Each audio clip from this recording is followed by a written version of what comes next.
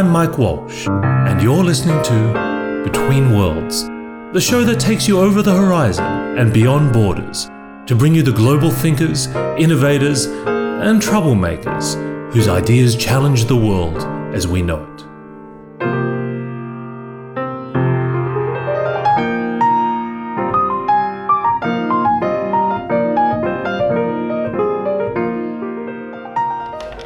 I'm here today with Luke Williams, who's the Professor of Innovation for the NYU Stern School of Business. Luke, it's great to see you. Great to see you, Mike. I always love this show because I get to reconnect with friends that I've met in random places. And for us, I know we actually first met, you remember, in Oslo, Norway. That's right, Oslo, Norway. So two Australians, me from Melbourne, you from Sydney. Didn't meet in Australia. We had to meet in a Scandinavian country. It was like a rock concert, that event. You remember, it was like 2,000 people in the room. Yeah, exactly. And a very difficult stage from what I remember. Like the stage, and it had these, it was like a football stadium. Yeah, or a coliseum or something. Yeah, exactly.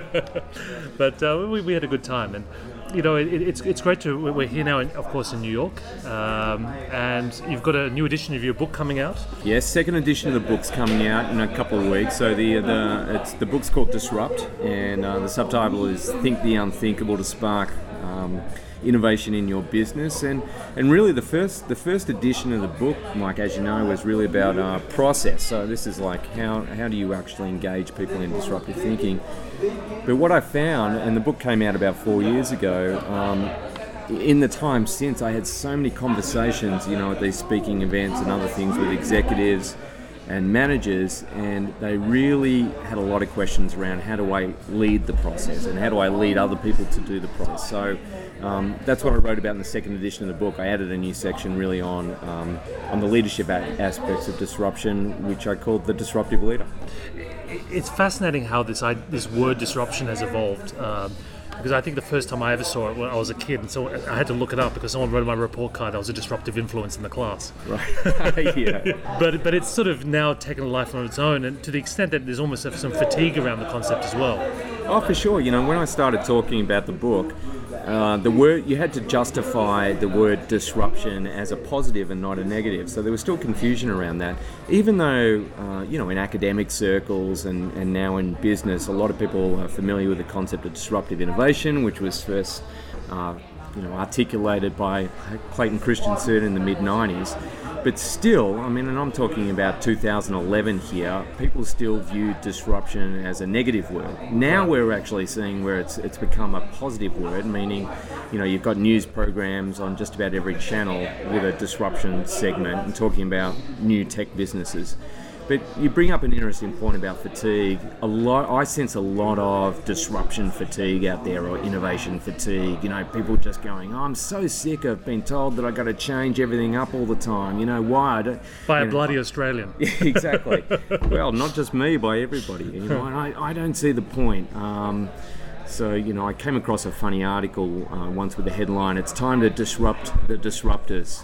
So I don't take it for granted that any of the students that I work with or the executives I work with have a vested interest in disruption and innovation. But I do take it for granted that, you know, executives and students alike have a vested interest in growth. You know, professional development growth of their skill set, their knowledge base, growth of their business, growth of the industry they're working in, even growth of the overall economies within which they work. Now, if they've got a vested interest in growth, and if your listeners have a vested interest in growth in any of its forms, they have to have a vested interest in innovation and disruption, because it's innovation that drives growth. Yeah, and this is a subtle difference, I think, because when we first started talking about it, it was really like taking an ice pick to your traditional models. But of course now, if you're the CEO of a company like Volkswagen, you probably have all the disruption that you can handle. And what you're actually looking for is what's your path to, as you say, new growth. Right, so growth... There was an economist that I work with at NYU Stern called Paul Romer, and when Paul was at the University of Chicago, about 15 years ago, he formulated a new theory of how innovation relates to growth. And the layman's term for this theory is new growth theory, but the official term is endogenous growth theory. Now that sounds complicated, and if you if your listeners did a Google image search of endogenous growth theory, they'd find a whole lot of abstract mathematical equations. But at its premise, it's a very simple idea, and that is that the world of things, tangible things, and the world of ideas, so intangible ideas, they do not work the same way. Right. So the world of tangible things is subject to diminishing returns, whereas the world of intangible ideas is not. It's subject to increasing returns. There's no inherent scarcity. So I often use think about it as something as simple as a chair. So we're both sitting down in chairs, right? So this chair meets my user need at the moment. This tangible chair is fantastic. I can sit down. This is great. Now, if somebody comes up and offers me a second chair right now, what am I going to do with that? Maybe I could put my feet on it. If somebody then comes up and says, "Luke, you look so happy with 2 chairs. Obviously, a third chair is going to make you even, more ecstatic." And I'll say, "Well, that's very generous of you, thank you. But what on earth am I going to do with a third chair right now?" So 1 chair is highly valuable to me. 2 chairs, not so much. 3 chairs, completely useless to me right now. And the fabric on the chairs we're sitting on, maybe it breaks down over time. Maybe a leg breaks off it. Maybe the chairs go out of fashion. So everything in the material world is subject to diminishing returns. Now, the difference here is the idea of a chair. And we define ideas as the recipes that you use to rearrange things to create new value and wealth. Now, the recipe for a chair, and there is one, of course, it was just invented so long ago we've all forgotten about it, but how you take raw materials out of the ground, how you mold those materials into components, how you assemble the components in the form of a chair, how you get the chair out of the distribution system and out to customers, the recipe for a chair becomes more valuable the more it's used or the more it's consumed. Because it's also connected to the idea of sitting, and how the idea of sitting interacts with the idea of sitting down for dinner. So it's quite international to other ideas as well. Well, that's right. And the thing about sitting in a chair is that you're the only one who can sit in that chair right now. Right? Unless somebody comes and sits in your lap. But if you're using it, no one else can use it. Knowledge does not work that way. So I can give you my knowledge. It means you benefit from my knowledge, and I've still got it. So I don't lose anything by sharing my knowledge with you. So this is the realm of increasing returns, and this all sounds pretty abstract, but it's important because it means that any energy that people expend in generating a constant stream of bold new recipes, new ideas, in their lives, in their careers, in their businesses, it's never time wasted because they're in the realm of increasing returns. So most of these new recipes that they try, most of these new ideas, they're going to fail. They're not going to be as successful as the old recipes, the traditional recipes, but that hardly means they're worthless, because from every idea and every new recipe, every new experiment, you learn something new. That leads to the next idea. So knowledge begets knowledge, ideas beget ideas. There seems to be elements of which digital infrastructure has properties that are closer to the world of ideas and the world of tangible things. I mean, when you look at some of the successful, often cited case studies of innovation like Uber and Airbnb, they couldn't have existed if they hadn't built on the top of other pre-existing services. There was no sort of diminishing returns, with access to that infrastructure. Yeah, well, that's right. I mean, that's the whole concept behind platforms. You'll often hear the venture capitalists. They're not looking for just a mere application. They're looking for the idea of a platform. And that gets, that's a very old definition of innovation, meaning disruptive innovation happens at the fundamental level. So at the platform level, not the app level. So I run the Entrepreneurship Centre at the business school, and we get roughly 1,200 students through the centre every year. They form roughly 250 teams. They work for 8 months coming up with new business concepts. Now, most of those business concepts, like 90% of them, will be apps for something. Right. What we're trying to increase the ratio of people actually working on fundamental innovation, meaning actually not coming up with another app, but coming up with an entirely new platform, because that's what's going to generate a whole lot of new apps. What makes something a platform versus an app? Because I know a lot of apps at some point try to turn themselves into platforms. I mean, so it's not just Uber anymore, it's a distribution platform that brings you dinner, your shopping, e-commerce. Is it just about, scaling up the size of the problem you're trying to solve?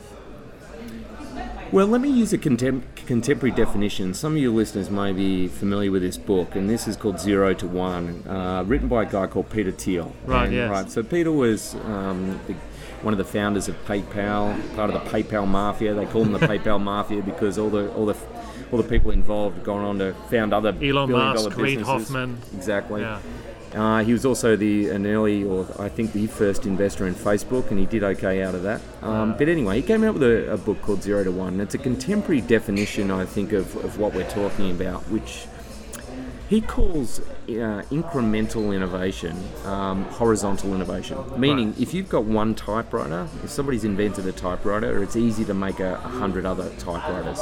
So you can think of the typewriter as the platform. Right? It's very easy to just create more applications for that platform that you've established. So he called that 1 to the nth. On the opposite end of the spectrum is what he refers to as vertical innovation, which is how do you go from a typewriter to a word processor? Right. So a word processor is a different platform, and then once you've got that new platform, you can do 100 new sort of variations on the word processor. And he calls that 0 to 1, hence the name of the book. Now, this has a lot in common with other definitions of entrepreneurship and innovation, at least in academic terms. So Joseph Schumpeter was a famous economist that coined the phrase creative destruction, and he made the distinction between replicative entrepreneurship. So it's easy to teach people to open a shoe store, for instance. Right. Plenty of people have opened shoe stores before. Just about every school in the world, or at least America and the developed economies, can teach people how to open a shoe store. Best practices for a small business. On the other end of the spectrum is what he defined as innovative entrepreneurship. So this is coming up with completely new products, services, business models that the world hasn't seen before. Now, the contention at the moment is hardly any school in America knows how to teach innovative entrepreneurship. And that's what we're focused on at the school. We've really put a stake in the ground and said we're trying to codify and work out how to create more innovative entrepreneurs. So people coming up with these new platforms, new product, service, business models that the world hasn't tried before. There's a mental element of this that reminds me a bit of competitive sports, in that, when there's a record in place, like whether it's kind of, beating the 10-second mile or whatever it is, then no one does it until someone does, and then everyone then breaks it successively very easily. Do you find something similar, that there's a very strong mental or mind state required for this kind of innovation? Yeah, absolutely. I think mindset is critical, and you're right. We often see this, and this is known as a paradigm shift, honestly, right. And it came through Thomas Kuhn's definition of how scientific revolutions happen, because often when new ideas come out, they're dismissed. If an idea is truly disruptive, it is normally dismissed straight away because the people judging the idea are judging it within the old framework or the old paradigm. Until such a shift takes place, and the evidence is so strong that there's been a shift in consumer behaviour or something, that a new paradigm actually takes place, and then they can evaluate this idea within the new framework. So a great example of this is, and I love this example because I remember when the idea was being pitched around, everyone thought it was absolutely crazy. Like, what a stupid idea. Like, nobody in their right mind is going to do this. And of course, I'm talking about Airbnb. Oh, thank God, I think I go to powdered alcohol. well, actually, yeah, that's still lurking around. But, my parents in Australia are all talking about Airbnb now, and, their friends are renting out their bedrooms. That's when the ideas jumped the shark. Exactly right, almost. But I remember, when that was first being pitched around, 15 A-list venture capitalists passed on that idea. Paul Graham, the founder of Y Combinator, which is one of the best startup schools in the country, is quoted as saying, this idea is crazy. I would never do this. Why? Nobody's going to do this. In fact, the only thing that saved the company was that the founders, they couldn't get any money. They were running out of money. They decided that they were going to put the idea of breakfast in the concept, because the original concept was air, bed and breakfast. So they tried to capitalise on the election fever that was happening at the time of the Obama and McCain election. So they decided to come up with two breakfast cereals, Obama O's and Crunchy McCain's. So what they did is they went and bought just regular breakfast cereals. They ripped the cereal out of the boxes. They created their own boxes, found somebody to hot glue the tops, and they sold them for $40 a pop. This enabled them to get $30,000 together, keep them afloat, until Paul Graham actually was the first investor from Y Combinator, actually said, well, these guys have actually got enough mojo to keep themselves afloat. I'm going to invest in them. But I don't think he was still wrapped with the idea. He was just betting on the entrepreneurs themselves at that point. But now, because of the shift that we've seen in the sharing economy, what was once judged as a bad idea, like, how on earth are you going to operate like a hotel chain without owning any of the hotels, is now that we've seen this shift in how people consider owning things, the concept of ownership, through the sharing economy. Now an idea like Airbnb, where you don't have to own a hotel to operate like a hotel chain, now it's seen as a completely valid idea because the framework has changed, the paradigm has changed. I still don't like other people's bathrooms. but I'm with you that I think it's very difficult at the time to, as you say, have the paradigm to be able to interpret correctly whether an idea is good or not. But if you're starting with a clean sheet of paper and you're trying to teach someone that kind of breakthrough thinking, what are the elements or components that bring discipline to that process rather than sort of just accidental serendipity and people willing to back you? Yeah, well, this is a great question, Mike. I mean, all my work at the moment is focused on trying to bridge the gap between academia and practice because, I'm obviously a professor, I'm working in an academic institution at the moment, but I come from industry. Yeah. And I still think there is this massive You used to be at Frog Design, right? I was at Frog Design, yeah. So I still think there's a big gap between the way we theorise and talk about innovation in academic terms and the way, people actually out in industry have to practice it. Now, one of the biggest problems is this cult of personality. And, the media fawns over celebrities that we've already mentioned, like, Elon Musk and Reid Hoffman and Steve Jobs is probably the biggest example. I typically work with 50 companies a year, everything from startups to Fortune 100 companies, and just about every one of those companies wants to be Apple, or their leaders want to be Steve Jobs. And, the biography is still a bestseller. Which means they want to behave badly, right? Well, exactly. If you read the biography, it often talks about the managerial cruelty of Steve Jobs. He, continually told subordinates that they didn't do anything right. So, I often joke, you get a lot of leaders at the moment, thinking that they have to behave like jerks in order to lead innovation in the companies. So we have this cult of personality approach, and you'll often hear this with if you hear venture capitalists or anyone involved in entrepreneurship interviewed. The question always comes up. What do you look for in an entrepreneur or an innovator? And it always focuses on personality traits, like they've got to be persistent, they've got to have clarity of vision. Now my problem with personality traits is you cannot teach them. We get an intake of MBA students, of 400 people, and I'm looking out in that room of 400 students, and they all want to change the world and be innovators. There's so many different personalities represented. And this is a business school, and then within the New York University ecosystem, we've got 16 schools. We've got art schools, we've got law schools, we've got the medical school, we've got the art school, we've got undergrad, we've got grad. Then we got the alumni network. So there's so many different personalities, so many different backgrounds. Now, are we only going to say, well, only those of you who have got clarity of vision and persistence are going to be as successful as innovators or entrepreneurs? It's absolutely nonsense. So, going back to the metaphor of recipes that we used before when we were talking about how innovation stimulates growth, right? So ideas are the recipes we use to rearrange things to create new value and wealth. The reason I like this metaphor is that innovation is not necessarily about invention. Anyone can learn how to take ingredients, resources, information, and rearrange these ingredients into a new recipe, to find ways to make those resources, those assets, those ingredients more valuable. Anyone can do that, just as you look at a show like MasterChef and see how many personalities are on this cooking show. We don't have a problem teaching anyone how to cook. We always think, well, if somebody can follow a recipe, if they can read a recipe, they can at least get a meal together and cook. But for some reason, for innovation and entrepreneurship, we think we can't teach it. And thankfully, this is starting to change.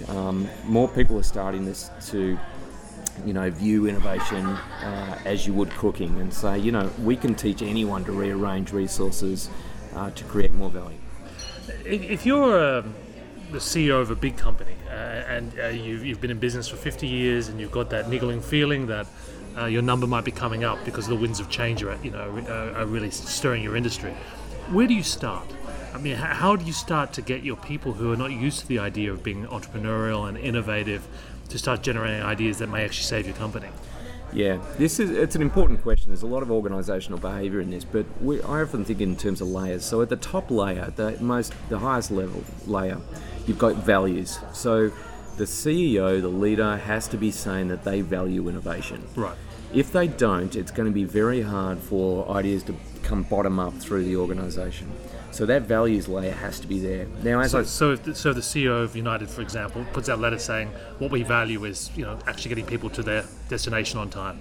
It doesn't really put a high value on innovation, does it? Well, that's right. I actually find this is changing though, because a lot of CEOs, again, because of the success of like Google and Apple, are running around saying, we want to be the next Google or Apple. They at least see innovation's important. So I am hearing a lot of that values layer is in place where people are saying, yes, innovation's important to us. But the next layer down is where the problem starts to occur, and that is your metrics, rewards, and incentives. So if you take an honest look at that as a leader, what you'll often find is your reward structure, your incentive structure is set up to encourage status quo behaviour. They're incentivizing people to perpetuate the status quo. So that's the big disconnect that's happening between the values, the metrics and rewards. The third layer down is really how they're organising their organisations. So are they centralised? Are they decentralised? Microsoft had this problem for years. They had a centralised structure where every idea had to go through the CEO, which was Steve Ballmer. So, I often do this thought experiment. Can you imagine if Jack Dorsey, one of the co-founders of Twitter, was working at Microsoft? And he came up with this idea for 140 characters, and he had to pitch the idea to Steve Ballmer and say, well, it's like email, but it does a lot less. And Steve Ballmer, he's a business model guy, so he's going to be saying, well, what's the revenue model? And Jack Dorsey would be going, well, I've got no idea. I've got no idea of how even people are going to use this. It would have been dismissed straight away. So this command and control model and centralised versus decentralised, they're big issues for organisations and leaders to work through. In terms of a simple tip for that second layer and at least how to start thinking about rewarding innovation, this is critical. If your only way of rewarding innovative thinking and new ideas is to implement the ideas that are suggested by people, meaning that's the only way that they feel like their thinking has been valued, their motivation is going to dry up pretty quickly. Because as an organisation, you cannot possibly implement every crazy idea that somebody's coming up with, because that would take you out of business straight away. So for leaders, it's essential, if they're serious about developing a culture of innovation, they have to put the emphasis on effort and not result. So they have to find a way of rewarding effort, the thinking effort involved, rather than the result of those thinking efforts.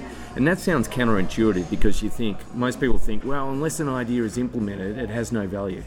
But again, going back to our conversation about how innovation drives growth, you have to start treating ideas as items. Yes, as items of investment in their own right. Right. So your job as a leader is to generate what we often refer to as innovation capital. Right? So every idea produces a choice. And the more choices you have in your portfolio, you can think of these choices as currency. You can buy another choice.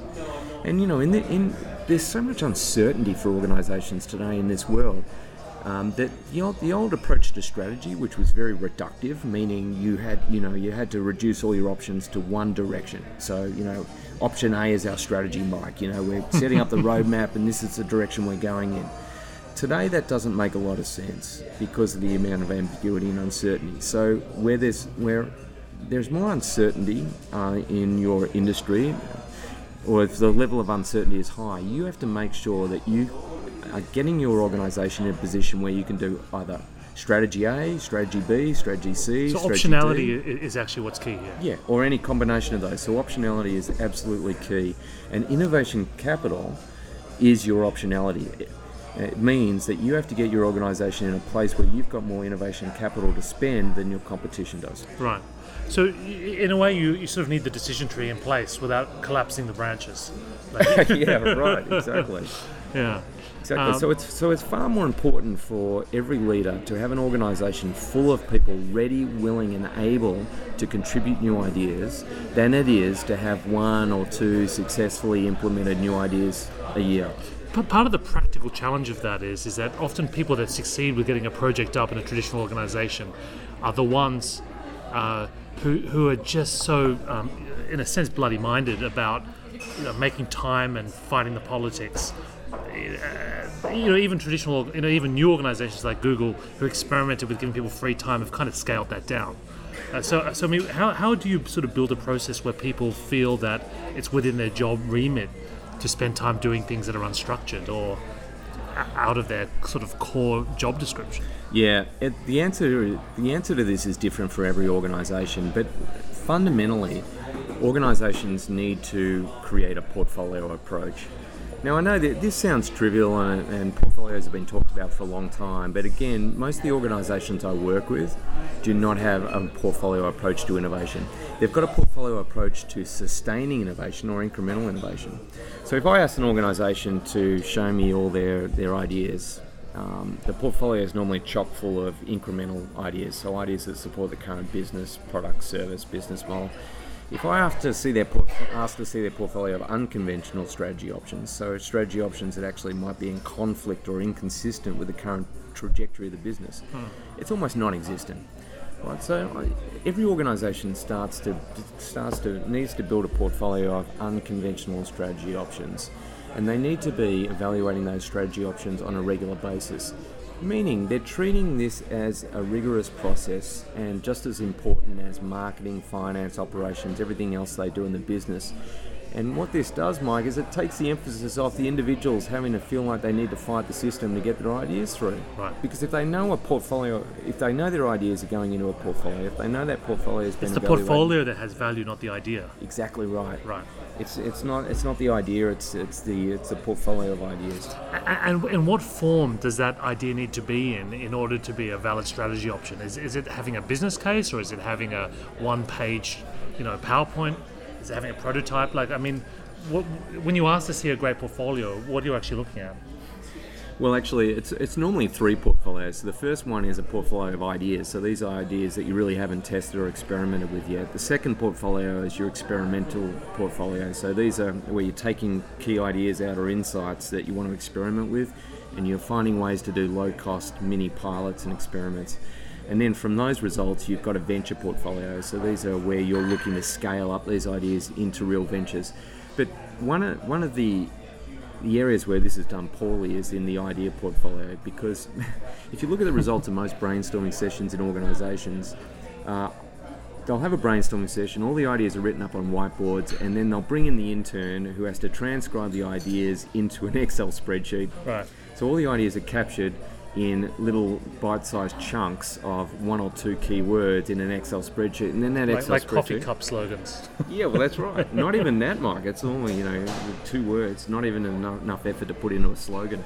But then they're emailed around the company, and people are looking at this spreadsheet, and of course they don't have all the depth and texture and the context within which this idea was originally generated is lost. So it's no wonder that ideas can't get traction in organisations. So one of the first thing, just to get into the discipline of actually, first of all, giving an idea a name. And again, this sounds trivial, but a name is the first action that takes an abstract idea and makes it concrete. What do you mean by name? Like a project code word? Just give it a name, not a project code word. Give every idea its own name. And it doesn't matter what the name is. It doesn't have to be a consumer-facing brand name, but it makes it concrete. As soon as something has a name, it's concrete in everyone's mind. The second thing is write out a brief description of the idea. And that's normally done badly as well, but you can do that pretty effectively in one sentence. You've just got to make sure you're labelling it in the right way. You're describing who's going to use the idea. You're describing one key benefit that the idea delivers to that user, and then finally, most importantly, and this is what most people leave out, you've got to describe the method. So how are you delivering that benefit to the user? And that's all in one sentence. And then finally, make an effort to visualize the idea. Again, visualization is important because it takes something abstract and makes it concrete. And most organizations don't have the discipline to even go that far and visualize early stage ideas. But those three things alone, so giving it a name, giving it a proper description with those 4 components I mentioned, and then visualizing it, will help your ideas get traction in that first portfolio, and it's essential. Luke, it's been great catching up. I'm really looking forward to reading the next edition of your book, and of course, seeing you is always a pleasure. Thanks, Mike. Thanks, mate. Cheers.